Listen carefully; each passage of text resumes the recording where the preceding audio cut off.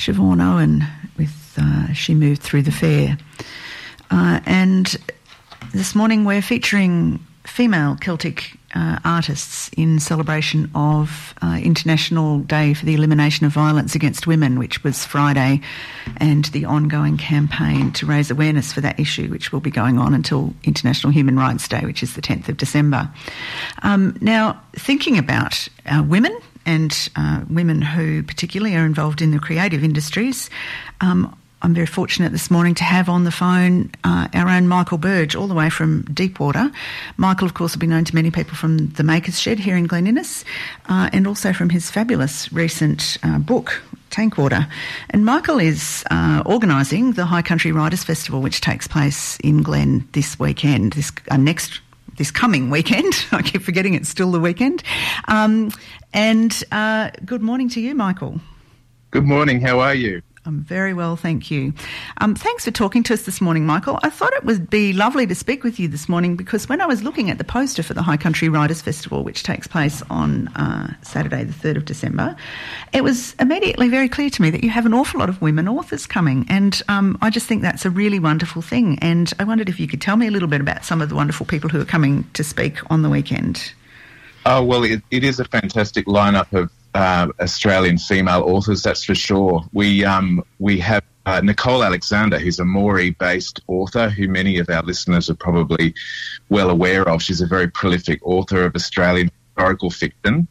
Her most recent book is The Last Station, which is a fantastic tale about the last days of the paddle steamer industries in Western New South Wales. And joining her in a session about historical fiction is Australian author Julie Jansen, who's the author of Benevolence, and she'll be joining us via video conferencing at the Highlands Hub from her home. And also we have a true crime session we're calling CSI New England because there's been two fantastic books in the Australian publishing marketplace in the last year or so. The first one is Emma Partridge, who wrote The Widow of Walker, based on a very infamous case here in the New England region, and Kate Holden, who penned a book called The Winter Road, which is also about a serious crime that took place in the New England region. So, yeah, a fantastic lineup of female authors. It's really brilliant, and so much of very local interest as well. And your own book, of course, that was recently published, not so recent now, is it? It's been out for, about a year? Tankwater, that's right. Yes, it's a local tale. People often ask me, where's it set? Is it set in Deepwater or Glen Innes? But it's actually set in a fictional town, but the region is not fictional. It's certainly the northern part of the New England region, which is where I grew up, out near Delungra. Although I hasten to add it's not set in any particular place, but it is Kamilaroi country where we're all in right now, for sure. Fantastic.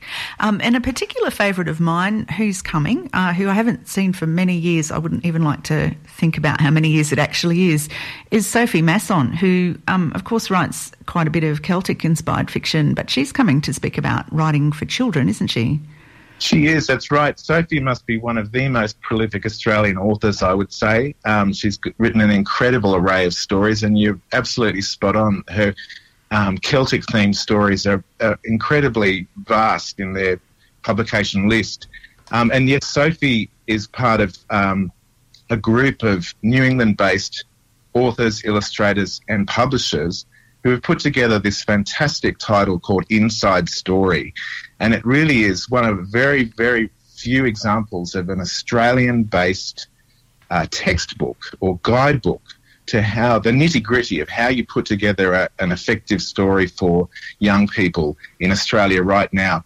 For years, Australian authors have been really having to rely on similar publications from overseas, from North America or Europe, and a number of Australian titles about our marketplace here and how it works are very rare. They're right here on home turf. In Armidale, they put together this great book, and Sophie's very kindly agreed to come and give a workshop, an introductory session about that particular book. And that's proving very popular, that session. There's actually only a couple of places left. That's fantastic. And it's just remarkable what a huge wealth of talent we have here in the region, isn't it? It really is, yes. I mean, look, the New England, we all know our famous export commodities are agricultural or gemstones, minerals, that sort of thing. But we also have a long tradition of authors and writers and wordsmiths who've come out of this region. And it's reflected in the fact that we do still have a high number of writers, authors and publishers in this region. So it's certainly by no means our major export. But if you look back over the last, well, right from Aboriginal culture, storytelling has extended right back in those regions, but in our settler culture as well. And I often think of Peter Allen from Tenterfield, who was acclaimed with an Academy Award for songwriting. So he was also a writer with that famous ballad Tenterfield Saddler, which to me is just like a bush poem. It's, Time as a Traveller, Tenterfield Saddler. It's an old-fashioned bush poem, that one. So there we go. It went all the way to Hollywood, that particular piece of writing from our region. Yeah, it's pretty amazing, isn't it? So the High Country Writers Festival is on Saturday, the 3rd of December. And as you said, there are some sessions for which tickets are getting a little bit scarce, but the tickets that are left can be got online or at the Makers Shed in Grey Street. Is that right? That's correct. Yes, people can come into the Makers Shed. We're open this week from Wednesday right through to Saturday for the festival. We can take bookings for all sessions there in person, or you can go online if you find your way to www.highcountrywritersfestival.com or Google High Country Writers Festival and you'll find us, and you can book your tickets online. We added a few seats to some of the sessions just to reflect the fact that we're almost booked out some of them. We're at the Highlands Hub and the Makers Shed this year, right down the south end of Grey Street in Glen Innes. The Highlands Hub, of course, is that fantastic new venue.